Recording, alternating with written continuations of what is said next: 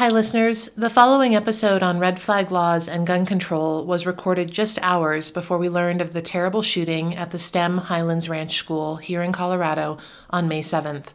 We were devastated to hear about the loss of Kendrick Castillo's life, and our hearts are breaking for his family, as well as for the other students who were injured in the shooting, and all of the students, teachers, staff, and parents who had to experience what is everyone's worst nightmare. All of us want our kids to feel safe at school, and these events make us angry and sad. We wanted to ensure you knew about the timeline for this episode related to the shooting. This is why you don't hear us mention it during our conversation. Thank you for listening.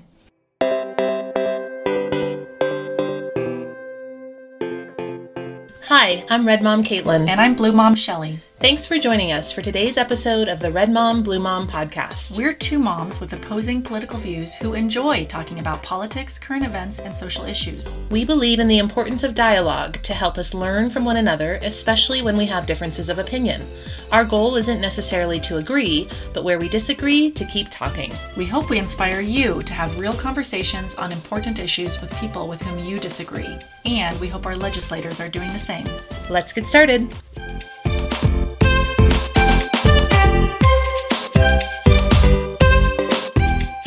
Hi listeners, it's Red Mom Caitlin. In today's episode, we're going to discuss a new law here in Colorado called the Extreme Risk Protection Orders Law, more commonly referred to as the Red Flag Law. The law was signed in April and will go into effect as of January 1st, 2020.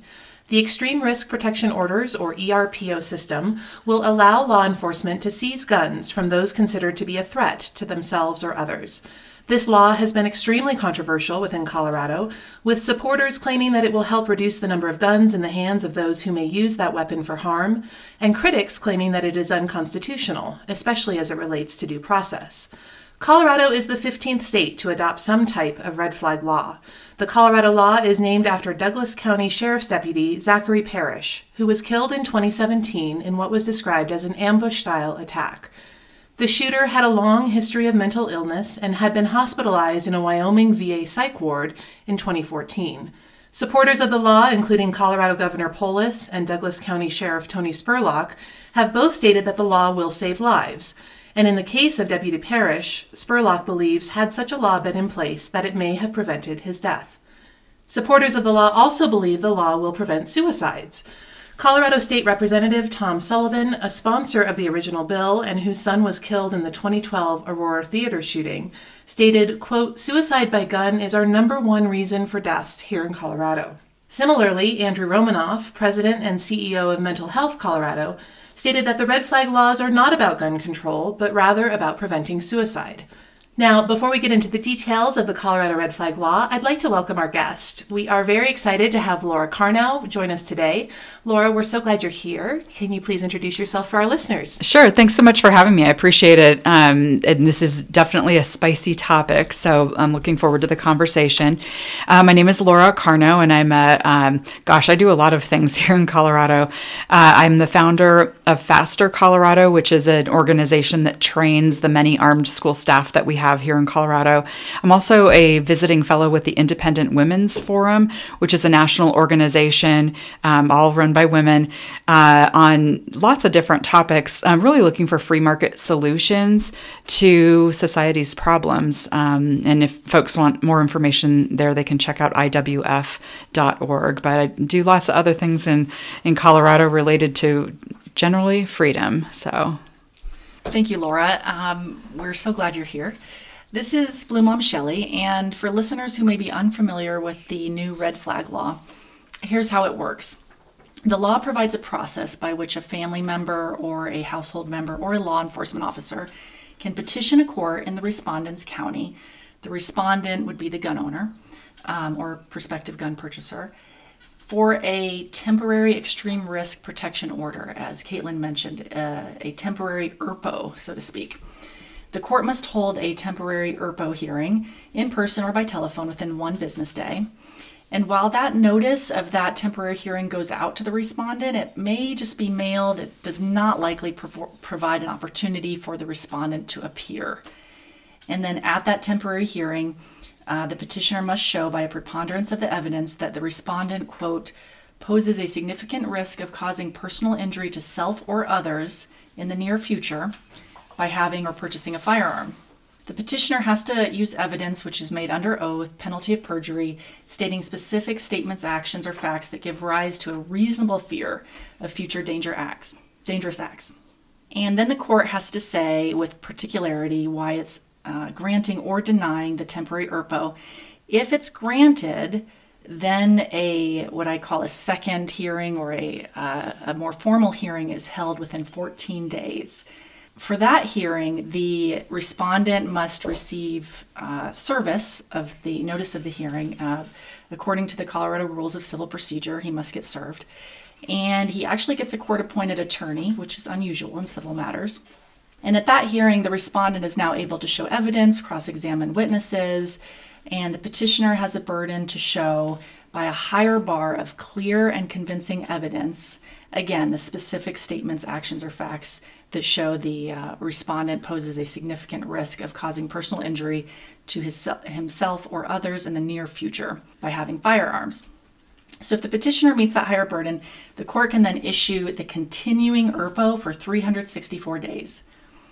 The respondent must surrender his firearms to law enforcement when the temporary ERPO is issued. After the surrender, the respondent has several options, including informing law enforcement if they wish to sell, transfer, or have the firearms stored. And if respondent wants to challenge the issuance of the continuing ERPO, he can petition the court again one time during the 364-day period to have that order lifted if he can show by clear and convincing evidence that he does not pose a significant risk by having firearms. And similarly, the petitioner could try to renew the order if he or she can again prove that the order should be renewed. When the order is issued, it is provided to the background check database. So it comes up if the respondent tries to buy a new gun. And when the order expires, the information gets removed from that database. So that's how the law works. So I think the concept of a red flag law is, of course, a good idea. I think everyone would agree that we want to keep guns out of the hands of people who have mental health issues that may want to hurt themselves or others.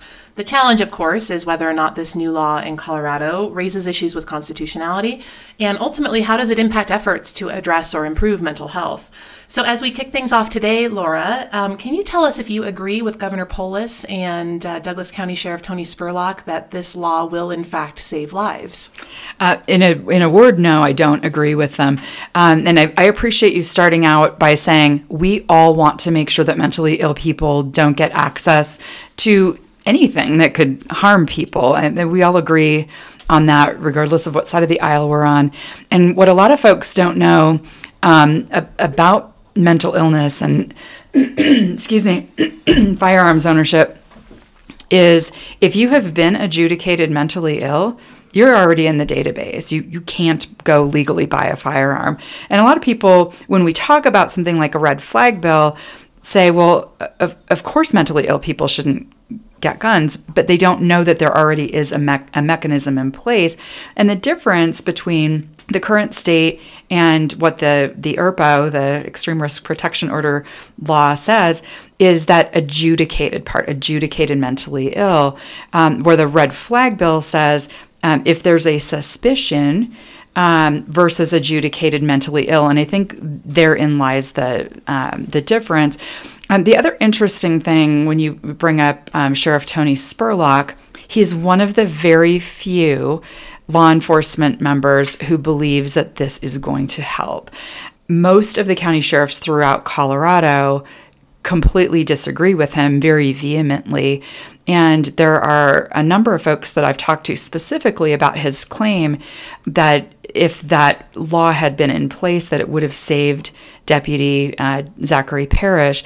And most law enforcement I talked to says no, because if deputies had showed up and said, we're here to take your guns, would the bad guy have responded any differently than he did? He probably would have been even more angry.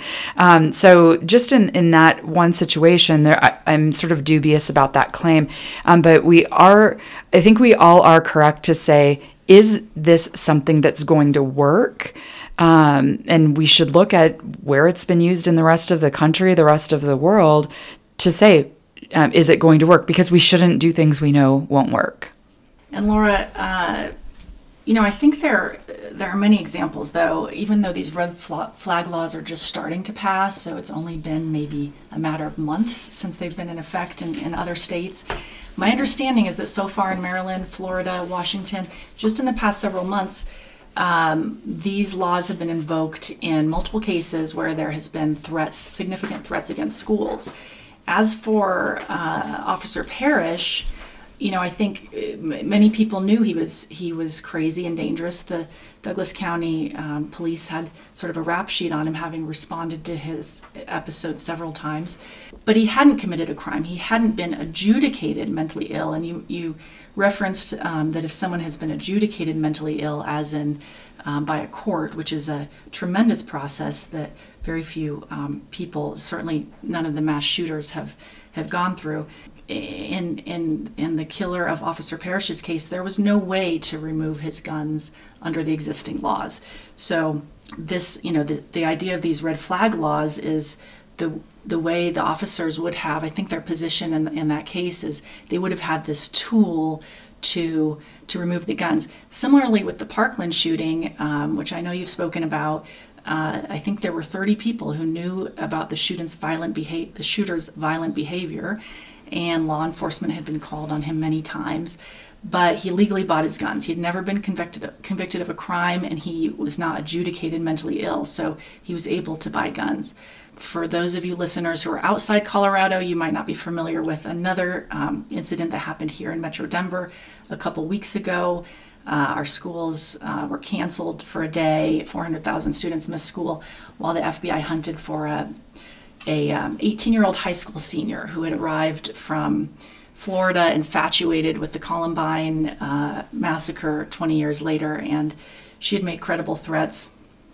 She had passed a background check, purchased a pump shotgun, and she was a credible threat to schools. And I wondered that day if some sort of red flag law would prevent her or people like her from having purchased that weapon, because she had posted things online. There was evidence that someone could have presented at one of these ERPO hearings that we just referred to, where perhaps one of these shooters' guns could be removed. Okay, those were a lot of things. Let me try and take them one by one. So when we talk about somebody adjudicated mentally ill, and that's already on the books, there is another tool that law enforcement has had for ages, which doesn't say remove a tool from somebody. It says remove the person from the situation. And this is my strong preference for a lot of reasons I'll mention in a second. And this is the 72-hour mental health hold. And police today, based on their own observations, based on family members or neighbors or whoever saying we've got a problem here, they can get somebody taken into that 72-hour hold in order to have that person evaluated. The reason that I prefer that kind of a situation over remove a firearm, let's just say we have a married couple and the wife says, husband's got a gun. He says he's going to kill me. He's crazy. Let's say under ERPO, police come in and just remove the firearm. They didn't remove the knives. They didn't remove the rope to hang her with. They didn't remove hands to strangle her with. They didn't remove a car to run her over with. They just took one of the tools. And firearms aren't the only tool that people use to harm other people. And so if we're really worried about that individual, then we should take that individual away. And we talk so much about mental health, and we're not addressing mental health. Even though in the legislature during all this red flag discussion, they talk about mental health, nothing in this bill does anything for mental health. It simply removes a tool from that person. So I think there is an interim tool that law enforcement has and prefers.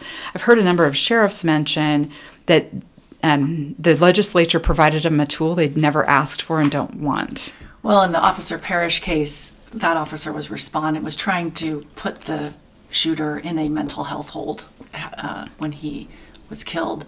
And in the domestic violence examples you gave, I don't know that there is a basis if someone is angry with their spouse and threatening them to put them in a mental health hold. So whatever the existing procedures, are, it's clear they're not working when we have, or they're not working sufficiently, in my view, when we have mass shootings occurring. Sure. And if I could just address the question about two Florida things that you brought up. One was the Parkland high school massacre, and the other was that 18-year-old high school student who came here to Colorado. I will put those under the category of government failed the citizens at every single step. And the Parkland killer, the school resource officer, school administrators, the FBI, local sheriff, he even called the police on himself, and nobody did anything. Had the school resource officer, the sheriff's office, Broward County Sheriff's Office, had they done what they were supposed to, what the law says that they should do, he would have been entered into that system. He may have even been in a mental health hold, but nobody did anything. The young woman who came here from Florida to Colorado, and by the way, Florida has red flag legislation. Nobody turned her in. So just because there is red flag legislation, if nobody wants to tell on them, so to speak, go to a judge versus go to law enforcement. If they don't get entered in, no law is going to protect people. Right, but I think that's the supporters' argument, is that those students were failed at Parkland. These laws would provide an additional mechanism to have prevented the shooting. I just wanted to come back, Laura, on your comment about, the Colorado bill and what does it do to really address mental health, and do we remove the tools or do we remove the person from the situation? I just wanted to make one maybe small correction. The bill does provide, and it's very nominal, but it does state that when the law enforcement officer is serving the respondent with that temporary ERPO, concurrently with the notice of then kind of the next hearing, within 14 days, it does say that they should include referrals to appropriate resources, including domestic violence, behavioral health, and counseling resources. So they should. It doesn't require it, but there is at least some very lightweight provision in the law to at least share some sort of referral information. But I agree with you. Ultimately, I don't think it's solving the problem. I wanted to move on, if we could, Laura. As I mentioned in the introduction, the law has been very controversial, and you have already addressed the fact that there are many sheriffs across the state of Colorado that have come forward and kind of proclaimed publicly that they're not going to enforce this and they're not going to require their officers to do so. I wanted to talk a little bit about some of the concerns related to due process, because I think that's been one of the big questions is this law constitutional? And I think the Colorado law, my understanding, is different from what some other states have enacted in terms of the standard of evidence that's required to even petition for an ERPO, et cetera. One piece is this issue of ex parte, and the fact that that initial temporary ERPO can actually be issued by the court without the respondent, without that gun owner being a party to that conversation. So that's my layman's understanding of ex parte. Wanted to just talk about that. And the reason why I bring that up, and Laura, you mentioned, let's look at how other states have done and what the results have been before we implement something that may or may not work in Colorado. One thing that I read from the testimony of Dave Kopel, who has testified about this issue in front of the U.S. Senate, and that's posted on our website at redmombluemom.com.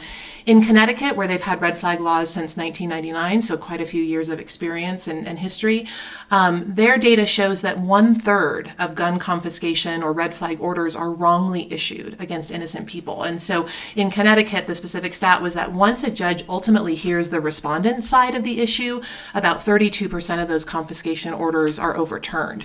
So as we think about due process and constitutionality as the respondent, as the gun owner, that ex parte situation to grant a temporary ERPO is one thing that I know that has come up as a concern. Laura, do you want to talk about that? Right, and that's, I think, one of the biggest issues is that this can happen without the say, without the input, I should say, of the gun owner. And what's interesting, all ACLU groups are not created equal. Colorado ACLU has not weighed in on this concern, but in Rhode Island, the ACLU said, no, you can't do this without due process. You can't do this in an ex parte fashion. My sense on sort of justice, the presumption of innocence, which is so critical for the basis of the laws in our country. I would expect that this was a place where the ACLU on the left and law-abiding gun owners on the right would be able to come to terms with that. But yeah, that's exactly it. When somebody is accused and does not have a chance to face their accuser, does not have a chance to even know that they're being accused, that's definitely a problem. And I want to respond to that because I think I hear both of you in terms of this, the argument on due process and constitutionality. As a lawyer, I think it's an important and good point, and I know it's the biggest sort of argument against the red flag laws. Listeners, for those of you who don't know, what we mean when we say due process is your right to a fair legal process before you're put in prison for a crime or before your property is taken away from you. It's afforded to us by the 14th Amendment, which says that no state shall impair the life, liberty, should deprive any person of life, liberty, or property without due process of law. So what we're referring to here is, you'll recall when I summarized the law, that first hearing, the temporary hearing, which happens within a day after a petition is filed, so as to avoid emergencies or shootings. In that temporary hearing, the respondent may not even be there, and so they don't get a chance to defend themselves. And that is, I admit, a due process issue. Again, the reason for that is so that the guns can be removed quickly from that person. And then within 14 days, you get your real hearing. And that's where I think overall the law is quite reasonable and due process is afforded. So within 14 days, you get a real hearing. As we discussed, you get to confront your witnesses. You get actually court-appointed counsel. The petitioner has the burden to show by clear and convincing evidence that you're a threat. And so I think due process is more than provided in this case. It's very similar. This law is very similar to other areas that are identical and where there hasn't been any constitutionality challenge. For example, temporary restraining orders. If you've ever known anyone who got a temporary restraining order, they can pretty easily walk into court and say that they feel imminent threat of harm from so-and-so and get a temporary restraining order. But it's not going to be made permanent unless they come back and there's a real trial. That person's going to be there. You have to face them. They can cross-examine you, and then you'll get a permanent restraining order. And in those cases, similarly, the respondent is losing some liberty because, suddenly you've got this temporary restraining order against you. You can't come within 1,000 feet of someone, and maybe they live right by where you live or your office or whatever. Similarly, with the same amount of due process, that's how we've decided that temporary versus permanent restraining orders are handled. In my area of the law, probate, this happens in the same context. There's what's called guardianship and conservatorship cases, which is where, let's say, an elderly person, someone goes in and gets an emergency order, again, without the elderly person present, because it's done very quickly. And they have to show that the person is at risk of harming themselves and that they can't manage their own affairs. So, mom is leaving the stove on and giving away money, my future inheritance. And so a court can appoint a guardian, which is someone who takes control over the physical person, who decides where you're going to live, what health care you're going to receive, or a conservator, which is someone who takes control over your money. It's a tremendous loss of liberty. You can lose all of your freedom over your person and all of your control over your money. And similarly, in that temporary emergency hearing, you might not even be there, but in that law, similarly, within 14 days, you're afforded a real hearing where you get to be there and you get served, and you get to defend yourself. And those laws have not been challenged as constitutional. The red flag law, now in 15 states, has yet to be challenged as constitutional. I think if it is, it will pass muster because these are processes that are in other areas of our law that are quite reasonable. And what's the big loss of liberty? losing your gun for, say, 14 days. Yeah, so I see a big difference in a temporary restraining order that might limit my ability to go to a place, and I agree that that is a loss of liberty. But the loss of my liberty, if I were the subject of a red flag order, is that I would lose my ability to defend myself, and that could risk my life. So Caitlin mentioned it was Connecticut, the 1/3 number. A third is huge. Let's just say it's even 1% or 2% or 5%. If somebody's firearm is taken from them, and let's assume it's their only one, many of these things happen during divorces, during split ups, right? If a husband wanted to harm the wife, the ex-wife, the ex-girlfriend, the whomever, it would be very easy for him under this sort of a law to say, she has a gun and she threatened me. Police go take her gun, because that's what the law says they can do. And the husband comes over and harms the wife or the ex-wife. We have deprived her in a situation we just don't know enough about because she hasn't had her hearing. And it doesn't take, it takes less than 14 days for somebody to come back and harm her. Well, isn't that exactly like what happens in a temporary restraining order? You walk in and you say, oh, my husband's threatening me, and they suddenly take away his liberty for a number of days until you get that permanent hearing. And similarly with those orders, much like the 1/3 number in Connecticut, permanent restraining orders are rarely issued. You have all kinds of people going in to get a TRO and then can't get the permanent restraining order because they can't meet the burdens. Right. So you've got, whether that's improperly issued or not, you have a lot of examples like that. The idea that you're going to lose the right to defend yourself in your home for up to 14 days, to me, doesn't sound like it outweighs the potential benefit of saving lives. And when we're talking about innocent or guilty, you mentioned the presumption of innocent. That's in a criminal context. We're not talking about innocent or guilty people in a criminal context. I'll concede that lots of people who have an ERPO entered against them, a temporary ERPO, are not guilty. I mean, they don't have any criminal record. They haven't committed a crime. And in fact, that's why this law is designed to be the way to take away their weapons, having had no criminal history.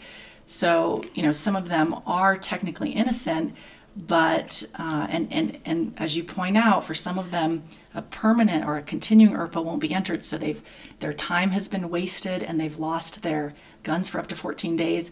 But I think that the danger in not having this is, I think the law is worth taking that precaution. I don't think that's a terrible inconvenience to lose your weapon for up to 14 days. Yeah, this is Caitlin. I totally disagree. And I think, if you go to a woman who is fearful of her life, who has a firearm in her home to protect herself and her family, and there's a situation where she may not have access to that weapon for 14 days because an ex-husband, as Laura was just describing that scenario, has made a false claim, and for whatever reason it's been considered sufficient enough to grant a temporary ERPO to remove her weapons from her house. That's a long time. That is a long time. 14 days is a long time, especially with the error rate of 30% plus being overturned that we've seen in Connecticut. That's a long time to deprive someone of their right to defend themselves. I don't think it's right to just brush that off as not a big deal, or it's worth the trade-off to save some lives. I think that's a really serious conversation. So I have a lot of concerns about that personally. But what you're talking about is false claims. You're talking about, and as I mentioned, you've got to go under oath, penalty of perjury. There's always the risk in all cases, civil or criminal, that someone's going to get on the stand and lie. And we don't avoid passing laws because someone might lie. I mean, there's a risk of fraud, although this law actually has protections for people who are lying to get these orders. So I don't think that the bizarre, far out example of someone lying to get a temporary ERPO is. I think that could apply against any law. And you're right, there is some protection in the law, my understanding, against false claims, but not within that 14 days, right? That's not going to be resolved within that 14-day temporary ERPO. And Laura, before you chime in, because I think you probably want to respond too, I just wanted to touch on too, Shelley, I think one of the points you made was around constitutionality and the fact that Colorado is the 15th state to enact some sort of red flag law. I'm certainly not the expert on what the other 14 states are doing, but I do think one key difference based on my reading is that standard of evidence. And Laura, I think you mentioned this at the beginning. So in Colorado, that temporary ERPO can be granted based on a petitioner coming in with a preponderance of the evidence, I think is the standard. And Shelley, certainly you could educate us on what that means legally, but that's quite different than what happens in other states. So for example, in Connecticut and Indiana, which both have red flag laws, the petitions must be filed by law enforcement. You can't file it if you're a family or a household member. In Connecticut specifically, before that petition can be filed, there has to have been an independent investigation.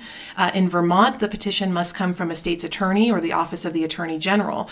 In Colorado, there's no requirement for that evidence to be corroborated or investigated or really be proven beyond that preponderance of an evidence standard when you compare it to other states. So that's where I think this question of constitutionality, I don't think it's necessarily fair to say, well, it hasn't been challenged in any other state, so it's probably fine here in Colorado. Obviously, I'm paraphrasing what you said, Shelley, but I think there are some important differences there in the law. Laura, what are your thoughts? Yeah, absolutely. There's some important differences, and when we go back to what we talked about in the beginning, due process and being able to face your accusers, I would put this in that same bucket. What is that standard of evidence? I'm not saying it, I'm sure, in the proper legal way.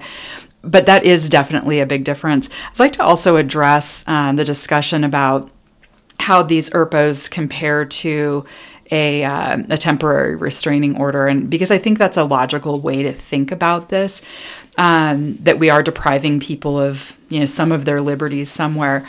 The big difference that I would like to point out to the listeners is if there's a temporary restraining order that removes somebody's liberty for that temporary period of time, they can't go certain places, there's far less likelihood that will result in that person's death or injury. My concern on this is that it will result in somebody's death or injury and things that aren't reversible. And there's lots of stuff in different places of the country. Carol Bown in New Jersey comes to mind, who had a restraining order against her violent ex. She was waiting for her gun to be approved. New Jersey is very different than Colorado. You have to wait a very long period of time for a permit. And the ex came and killed her in her driveway while she was waiting for her gun permit to be approved. And so it's not exactly the same thing, but it's the government making decisions on how we should be able to defend ourselves.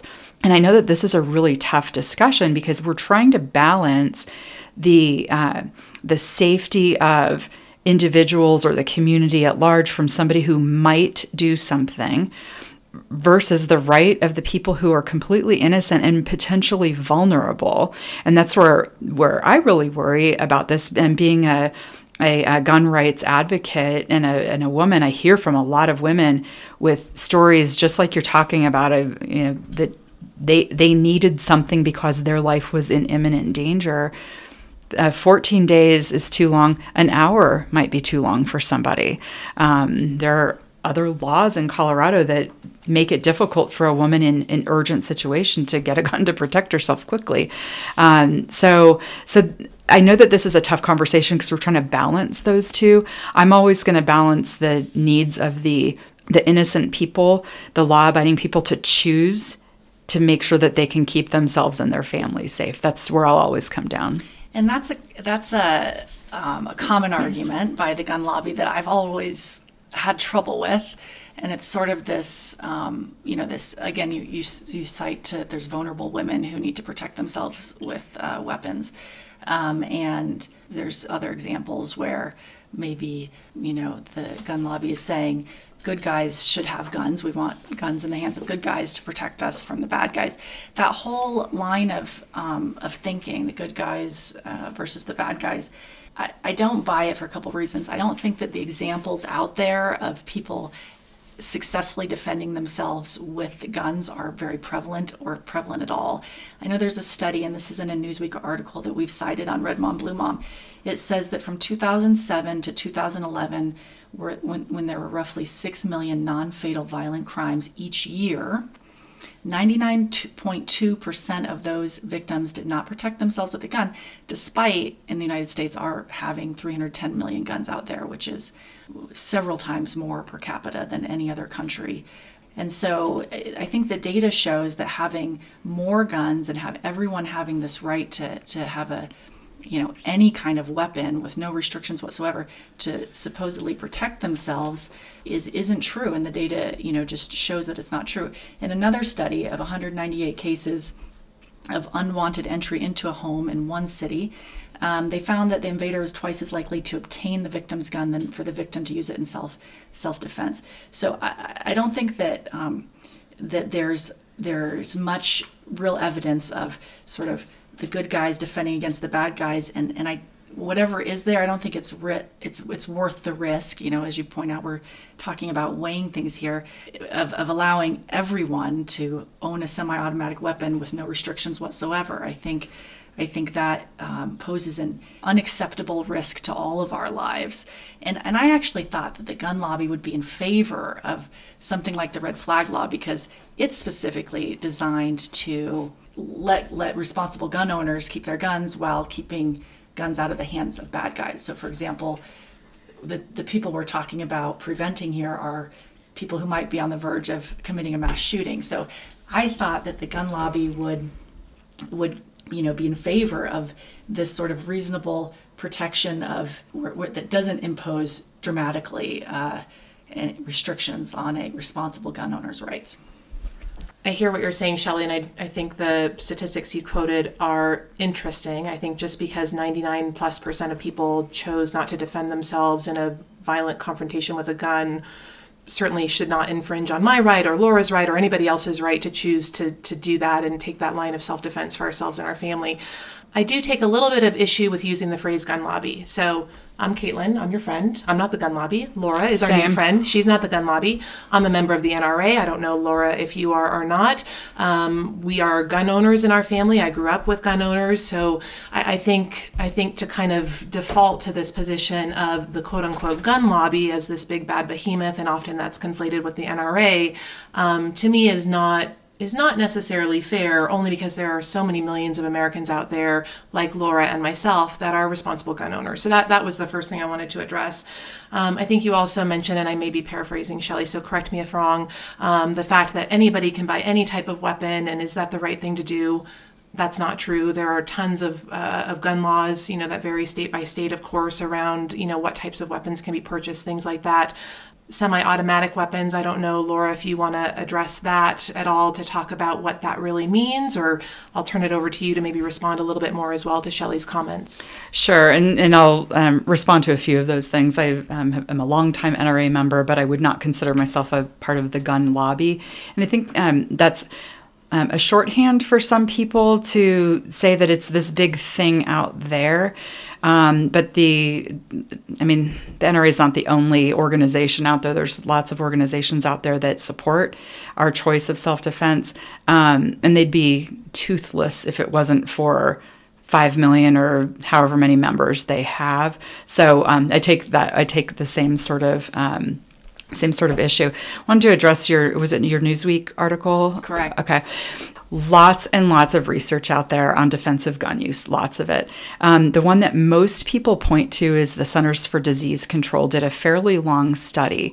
When they came out with their results, they promptly hid they shouldn't say hid it. It was on their website, but nobody talked about it. There was no press release. They estimated between 500,000 and 2 million a year defensive uses of firearms, and this was based on the study that they did interviewing crime victims.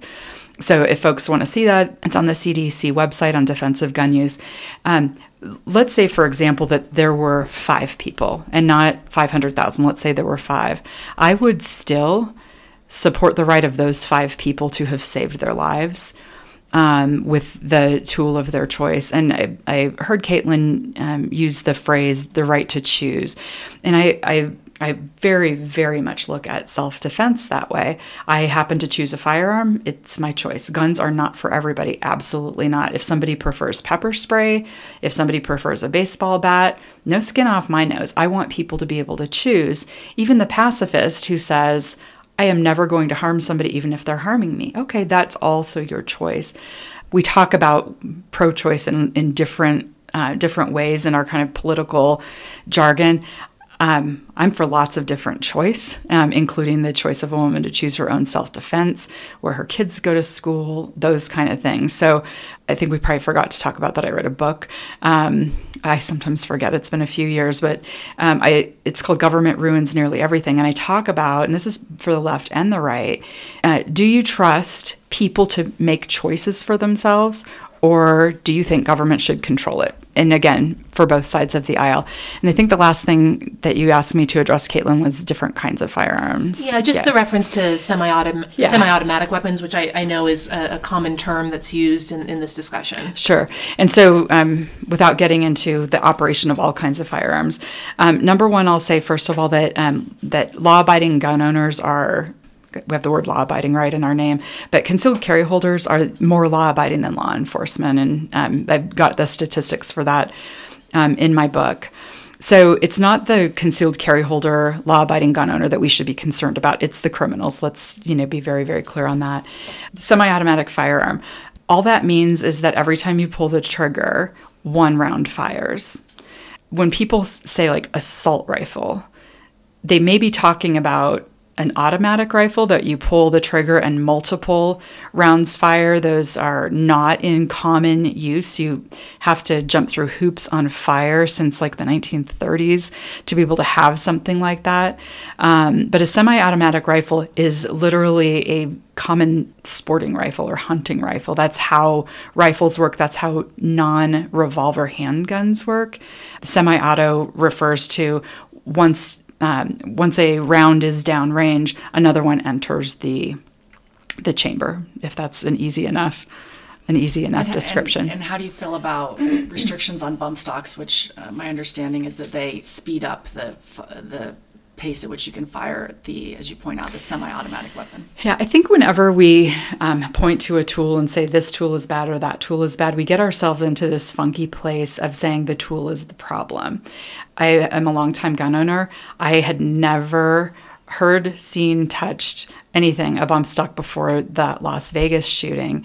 And it's something you can create that mechanism with commonly purchased items at a hardware store. So I don't look at that and say everything's going to be solved if we simply ban bump stocks. I don't think that's useful. I think the useful thing is, who are the people who are doing bad things with whatever tools, whether it's a firearm or a different tool. We had a murder in my family, almost 20 years ago now, not using a firearm, using common implements that are available at a hardware store. I would never say that we should ban those items. It was the bad people who killed my brother. It's the people, not the item. Well, and that's where I strongly disagree. It's one thing that all of these gun deaths have in common is the guns, regardless of the various circumstances in which. And if more guns meant a safer society, then we wouldn't have one of the highest gun homicide rates in the world, because we have more guns than anywhere in the world. So I think there's a clear link between gun homicide rates and guns themselves. I think the tool is the problem. You mentioned choice. I guess my problem with that is, while I don't want to impede someone's choice in terms of owning weapons, I want if that choice impedes, or protections of that choice impedes my kids' sort of right to go to school without being harmed, or to a movie or to a concert without being killed, then I don't think that the choice should be a free one. I'm going to back up in just a minute and ask about the NRA, and I apologize if my sort of reference to the gun lobby is too broad. My understanding of the NRA which you both mentioned you're members of, and I've seen you on NRA TV. You spoke very eloquently. There's some controversy related to the NRA and whether it receives a lot of funding from gun manufacturers themselves. So whether this push is actually pushing for gun owners' rights, as you are saying, or whether it's just working to protect an industry's right to sell guns to anyone or a whole lot of people. And can I ask, Laura, do you or your organizations, FASTER or Independence Institute, do they receive any funding from the NRA? I don't receive any money from the NRA at all. I'll say, since you mentioned that that you've seen me on NRA TV, it's sort of the media arm, I guess, of the NRA. I've appeared many, I don't know, 200 times on NRA TV. I am not their spokesperson. I've never taken a dime from them. I did some video with them, and they offered mileage and lunch for it, and I declined politely. So just like I would speak to any media, you ladies included, if somebody wants to hear what I have to say, I will absolutely go there. What's interesting is that the times that gun sales have surged the most is when we have anti-gun politicians threatening to take guns. So I think if all of us as law-abiding citizens are left to our own and we remain law-abiding, I don't think we'd see the big spikes in gun sales.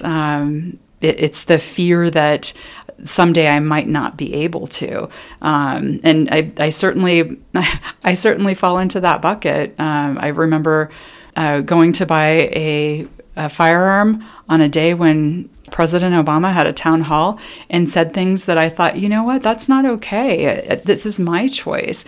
And, it was just, then it was a busy day in the gun store.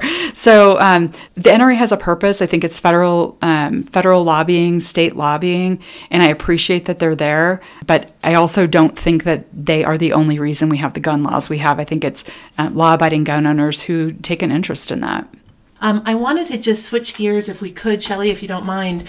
One of the other elements, I think, of this law, coming back to the point that some of the sheriffs across the state of Colorado have voiced concern, is around the potential for violence on their officers. And we touched on before that there's this gun confiscation element of the law. So once the temporary ERPO is issued, it's law enforcement's responsibility to go and collect those firearms from that respondent. And again, there may be technically notice that's sent, but whether or not the respondent has seen it, who knows? And again, that's the example, I think, Shelley, that you mentioned with the Douglas County Sheriff's Deputy Parrish, that he was actually maybe going out and responding to something similar where he was going to try and collect firearms, and obviously that turned out to be a very terrible situation. So I wanted to just maybe bring that up, and Shelley, I'm particularly interested in your opinion. I think I could probably guess what Laura's thoughts are. Shelley, do you have concerns about that in terms of the potential for this red flag law, as it's defined here in Colorado, to actually result in violent, potentially deadly confrontations for the law enforcement officers? So I'd love to hear, Shelley, what your thoughts are there. By the way, I just want to correct you on one thing about Officer Parrish. He was not going to collect guns because there was no legal way for him to do that. He was going to do a mental health hold on that shooter when he was killed. Listen, I am someone who appreciates our officers, as I think most people do, in terms of the fact that they're out there risking their lives every day and doing all kinds of things that are designed to protect us, and at the same time are dangerous for them. So every day officers make an arrest, which is dangerous. They respond to a domestic violence call, which officers have been killed doing that, where a person has guns. They respond to robberies, assaults. Every day they risk their lives to make the rest of us safer. And I don't think enforcing a red flag law is any different. It gives them the tool to keep the rest of us safer. So if this person has been adjudicated to have a significant risk of harming others in the near future, then the officer is enforcing that law and doing the service of removing the guns from that person to protect the rest of us. So I think it's much like other areas of their job. Yeah, what's interesting with my work with Faster Colorado, where we train the armed school staff that are out there, we work with active duty law enforcement trainers. All of them have SWAT experience, all of them have law enforcement training experience, and why that's important is we need to make sure, obviously, they know how to instruct. They've trained cops, and they're teaching these armed staffers the same thing they would teach a SWAT team member on how to stop an active killer. That's it. One very narrow skill set, stop an active killer. What's interesting, because of my work with them, and they're all associated with their SWAT teams in their respective agencies, I talked to all of them about this thing that happened with Zachary Parrish. Every single one of them, and this is very much echoed by most law enforcement leadership, so sheriffs in Colorado, is that had they gone to collect firearms versus had they gone to do a mental health hold, they don't think it would have been any different. Sheriff Spurlock says something different. That's fine. He is one of the very few voices saying that. I listened to that vast chorus of law enforcement who is opposed to this. Now, would they have been opposed to a red flag law like was passed in another state? Maybe not. There are significant differences between what we passed here in Colorado and what has been passed in other states. And if I recall, and I'm sorry I didn't look this up before I came, I believe that there are some red flag laws that the NRA has been fully supportive of because it has the due process more similar to what we're talking about might be ideal. So when we're talking about being opposed to red flag legislation, I don't want folks to get the idea that any of us, Caitlin and me included, are against doing something to keep people from doing bad things. I think we're all for that. But the devil is in the details on every law. And I think the details on this isn't what the majority of law enforcement wants to see. They think it makes their officers less safe and has no due process. So that's where I think our differences lie. I would be having a completely different conversation if it had the due process that I think most people are interested in. Along those same lines, Laura, I'm curious, you said you implied you might be supportive of certain red flag laws or maybe certain other reasonable gun control measures. Can you tell us, well, let me ask it this way. I think there are conservatives and I think a majority of Americans think that some reasonable gun control measures are appropriate. I understand that President Trump at some point spoke out in favor of red flag laws. He convened the Federal Commission on School Safety after the Parkland and Santa Fe shootings, which endorsed red flag laws as an effective tool to prevent gun violence. So I guess there are some and maybe certain laws where conservatives agree that the reasonableness of the regulation outweighs the risk. And so when we're talking about what might be, in your opinion, reasonable gun legislation, I want to ask you a tough question. To compare your position on this red flag law in Colorado with your position on past gun legislation in Colorado that others might have viewed as similarly reasonable. I know you worked on the recalling two Colorado legislators in 2013 who had supported gun control measures that were passed here in Colorado after Sandy Hook and after the Aurora shooting in 2012.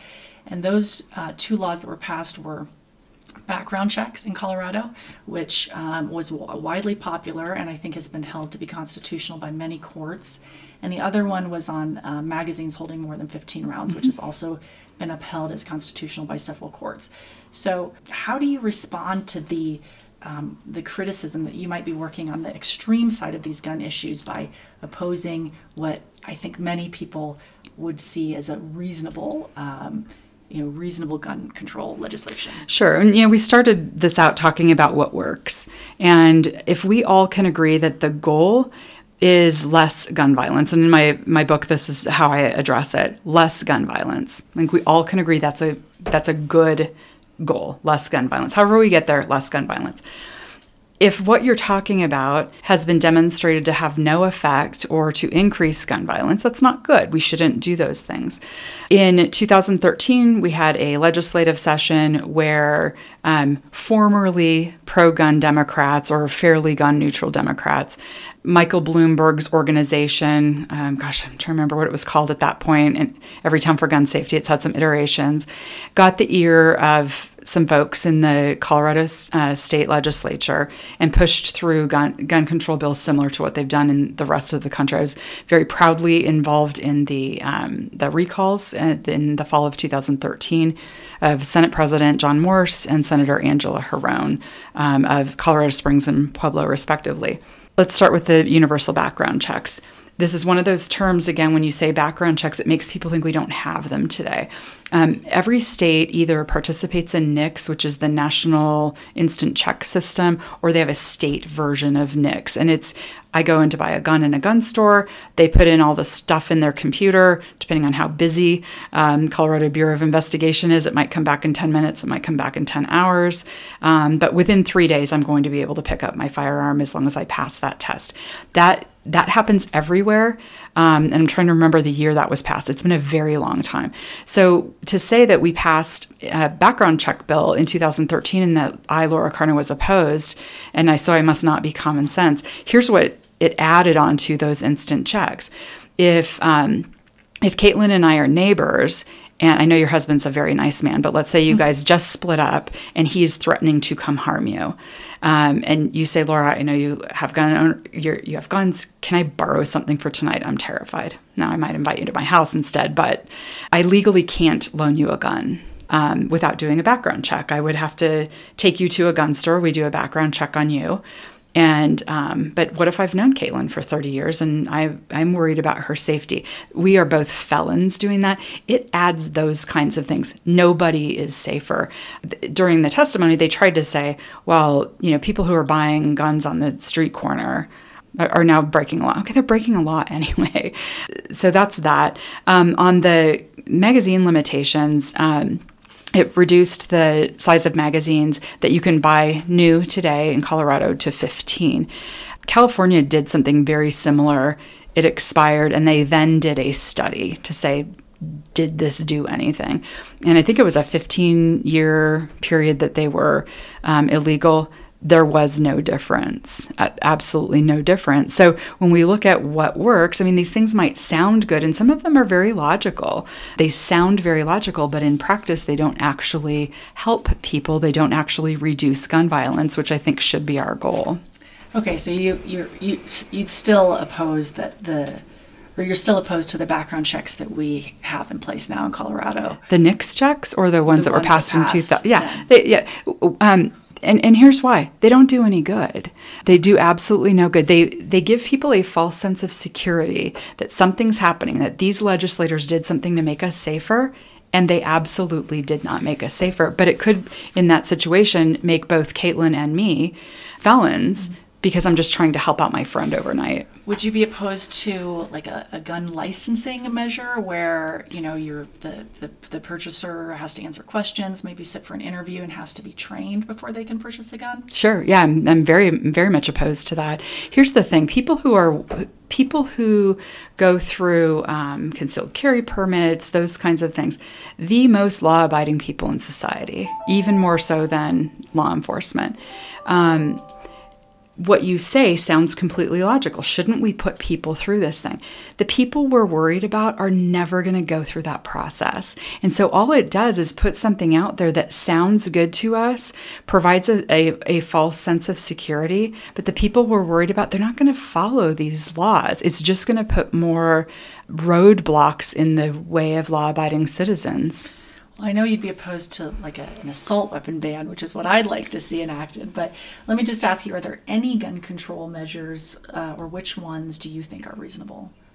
I wouldn't propose any more gun control laws. I actually, one of my organizations, Coloradans for Civil Liberties, we say we're restoring freedom one round at a time. I think we should get back to 16 rounds and then 17 rounds and then 18 rounds. It shouldn't be, if you are a law-abiding citizen like the vast, vast majority are, it's not the government's job. and we might have some philosophical disagreements on things like this, but it is not the government's job to make those very important decisions for us.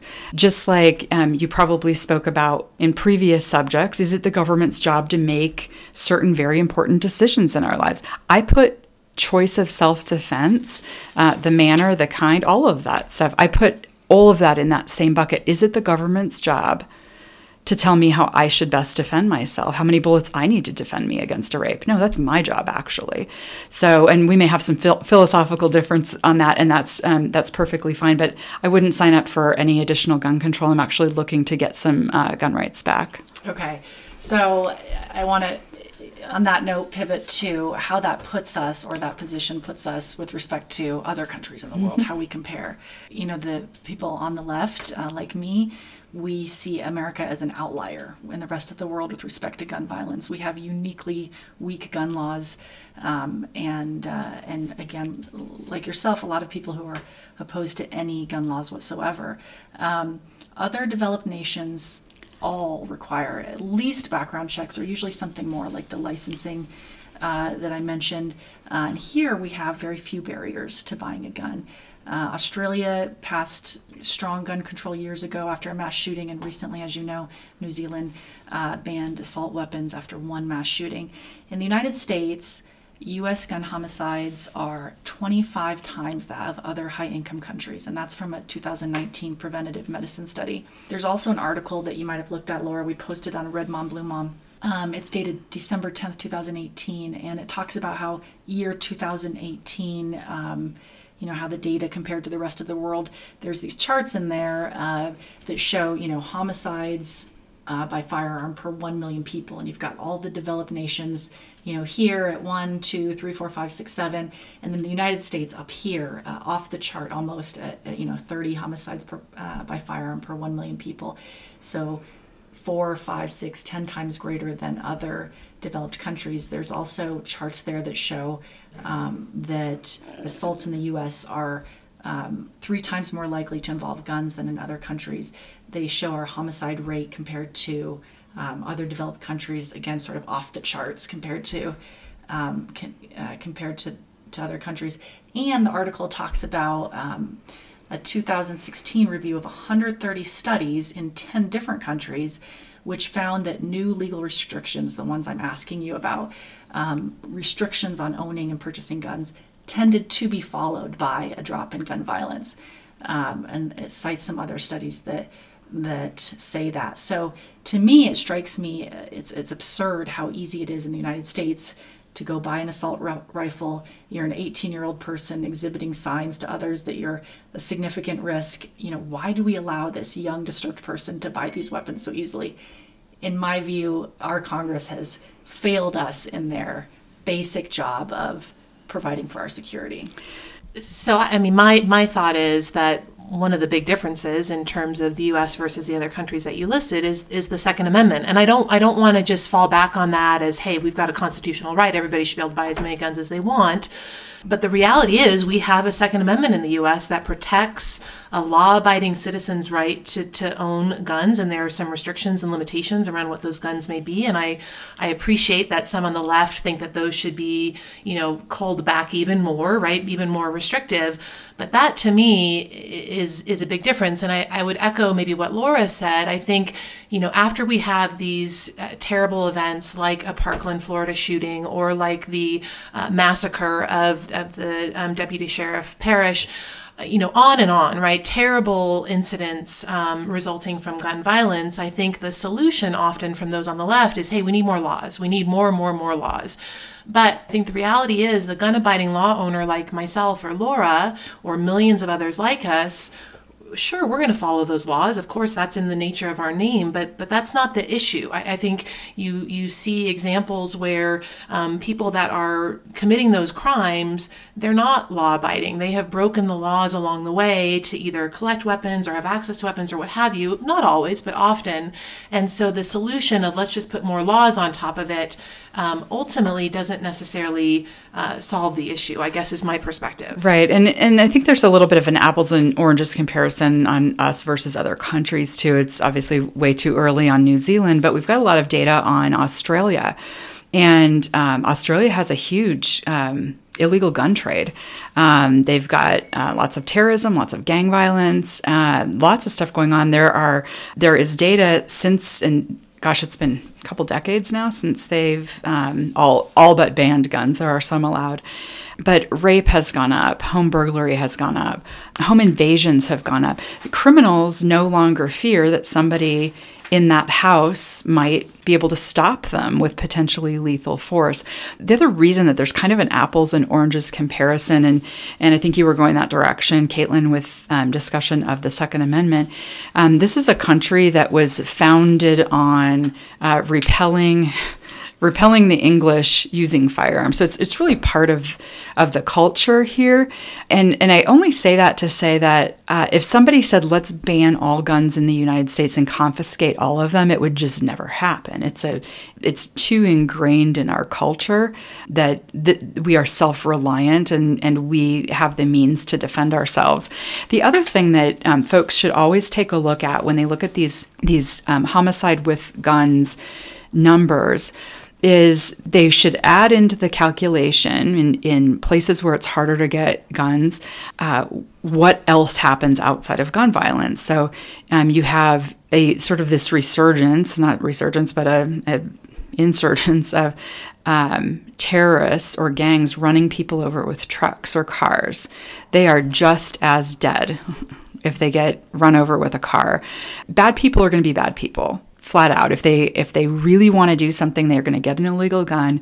They're going to make a bomb out of fertilizer. There's lots of things people can do, not just with guns. So when you look at the countries that have less gun violence, and they may be less violent countries in general, but you also have to look at where their crime happens and what type of crime. I was talking to a French journalist and we're having a very similar conversation, as if France didn't have the Charlie Hebdo massacre, and they have incredible gun control, yet bad guys were able to get guns and go kill all those journalists. So gun control isn't working, and criminals can choose other things. So you really have to look at all of the factors when you look at those facts. I think the data though is clear with the United States with very few gun restrictions. We have, like I say, one of the highest gun homicide rates. It's off the charts compared to other countries. With respect to Australia, my understanding, and this is in that same article that we have posted on Red Mom, Blue Mom, that in fact the Australian murder rate has fallen to 1 per 100,000 since the ban, which is 5 times less than it is here, and also that robberies in Australia are occurring at about half the rate as they are here. But I want to address Caitlin's point and yours about what makes our country different. The constitutionality argument. I want to be clear, and this is where I sort of strongly disagree. Reasonable gun legislation, the kind that we're talking about here, the red flag law, others that we're talking about, they don't violate the Second Amendment, the right to bear arms. They're not unconstitutional. The Supreme Court has ruled that the Second Amendment, which states you've got a right to bear arms, for example, gives you the right to own a handgun in your home. That there's been jurisprudence on that. Other Supreme Court cases have ruled that, like most rights, the Second Amendment does have limits. So when courts are considering laws and whether they violate the Second Amendment, they have to look to, the government's interest in that law and how the law achieves that interest. And for example, with the red flag law, whether the government has an interest in preventing mass shootings and whether this law reasonably achieves it. And multiple courts and most decisions have held that reasonable, some of these laws that I consider reasonable gun control laws are not unconstitutional. They do not restrict unreasonably the right to bear arms under the Second Amendment. So why the continued rhetoric that even reasonable restrictions on gun ownership violate the Second Amendment? Well, and it's really who's defining reasonable, because... Well, the courts. you are pointing to some things that you call reasonable that I don't consider reasonable at all. The red flag legislation, again, let's be clear, as it was passed in Colorado, this does not apply to other states that have had more protections for the gun owner, aren't documented anywhere to actually make people safe. And I want to keep coming back to this to say if something isn't demonstrated to keep people safe, we absolutely should not be doing it. And by the way, sheriffs are as concerned about Fourth Amendment on the Colorado red flag law as they are about the Second. So it's not just about the Second Amendment. And I think Caitlin was just talking about how we're a little bit different here in the United States. And then last, on the study that you were talking about in Australia, I believe I've seen that same study. You can look at different data sets for different studies. I've seen something that says completely the opposite, including interviewing people who live there and are seeing and feeling on a daily basis how much the crime's gone up. What about the study or the article I mentioned that says there's 130 studies in 10 different countries that show that there's a correlation between gun legislation, things like licensing, things that I would consider reasonable gun legislation, and safety. Sure. This is a document. There is documented evidence that these laws make us safer. Sure. And with red flag laws, there's been guns now taken away from several people in the states where these laws have passed where these people had made threats on schools. Yeah, so I'd say macro and micro. There's an answer here. When you look at all of the United States and say our laws are the loosest, that's not universally the same. Wyoming is different than Chicago, let's say. And when you break down the states in the U.S., the cities in those states that have the biggest gun crime, they are the cities with the most restrictive gun control. So you can't just look at that high level United States murder by gun number and the some sort of an average of gun control laws, because Washington, D.C., huge gun control, huge gun crime. Chicago, Detroit, over and over again. But Wyoming, Texas, Oklahoma, places with less restrictive gun control laws, they just don't have those murder or gun violence problems. And again, the balancing that we're trying to do. 55 people died last year in school shootings. There were 328 mass shootings. These were on record gun violence in America. And by way of comparison, we have more public mass shootings than any other country in the world. Firearms, I read, are actually the second leading cause of death of children in the United States, and that's according to the CDC. And in addition to these deaths, I read an article recently about the domino effect that this trauma has on everyone in the community. So maybe 2 people die at a school shooting, but all of their friends, the entire school, and then the entire community, suffers this. So millions of people, apparently something like 60% of Americans know someone or, who is affected by gun violence. So it's a big enough problem that I think that it needs to be addressed. Okay, so Laura, I know we're going to run out of time here. We really appreciate you joining us. I just wanted to leave our listeners with one more thing to think about. I guess we're not going to have any time to really delve into it. But as I mentioned in the very beginning, one of the main reasons why many on the left in particular have voiced support for this law is because they believe it will reduce suicides. And we touched a little bit on the kind of the mental health aspects, if any, related to the red flag law, at least here in Colorado. But ostensibly, the law is at least in part to help with mental health. Although we can't get into the details, I would just put out there for listeners to really think about and challenge, how does this law positively impact mental health, and in particular suicides? I mentioned that some of the other states that have had red flag laws for quite a few years, including Indiana and Connecticut, we have some data from those states. And Laura, you've been very vocal about let's see what's actually working. In Indiana, they've had a red flag law since 2005. They did see a decrease in aggregate suicide, so potentially you could attribute some of that to red flags. But in Connecticut, where the law has been in place since 1999, they saw a reduction in firearm-related suicides, but that was offset by an increase in non-firearm suicides. Right. So is that right or wrong? I'm not sure, but I just wanted to kind of put that out there. I think there's similar data from Australia that they saw after the gun ban and gun confiscation that they did quite a few years ago, a similar result where they saw a decrease in firearm-related suicides and maybe other violent encounters as well, but then that was offset by an increase. So just something for our listeners to think about, right? If this bill is to help reduce suicides, will it actually achieve that goal? Right. Yeah. And we do see different solution or different results in different states.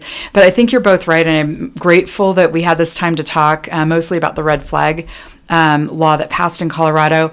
And if your listeners are interested, we could do an hour on so many different things, including school safety that came up, suicides, all different kinds of things. So if you have a need for that in the future, I'd be happy to come back and address those topics very specifically. Thank you, Laura. And to just briefly summarize, and correct me if I misstate, I understand, I hear your position on choice and the need to have the ability to protect oneself and to choose firearms to do so.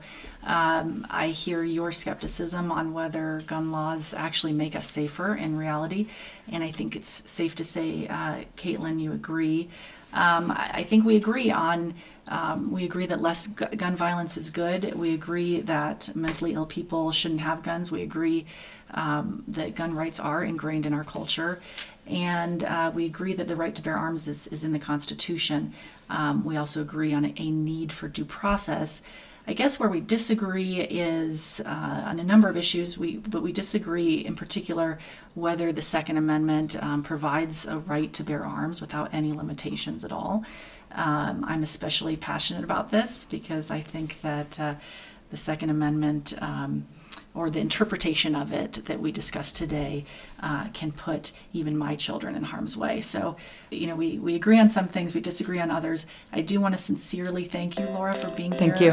Listeners, we're really grateful to have Laura Carno here. She is a renowned gun rights activist, and she's the founder of the FASTER organization and has a book entitled Government Ruins Nearly Everything. Please check it out. Thank you, Laura, for being here. Thanks so much. Appreciate it.